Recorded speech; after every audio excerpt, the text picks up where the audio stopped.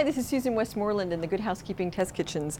Tonight we're going to marinate a piece of meat in some nice citrus and soy marinade. I'm going to start by taking the peel of this lemon, and whenever you're marinating something with acidity, which usually when you marinate you are, because citrus or vinegar or other acidic ingredients will tenderize a little bit and just help add flavor.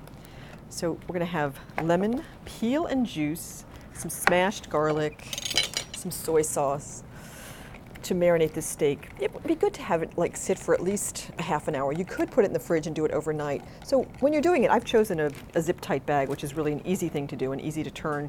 But just make sure you use something that's not reactive. So by that I mean don't use aluminum. You could use glass or ceramic, but I would try not to use metal.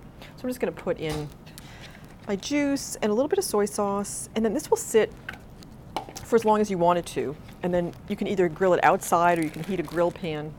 Just make sure that you'll toss all your ingredients together and zip it tight. And then if it's in the fridge overnight, just before you go to work in the morning, just give it a flip to the other side, and that'll make it really easy and make sure that all sides get coated.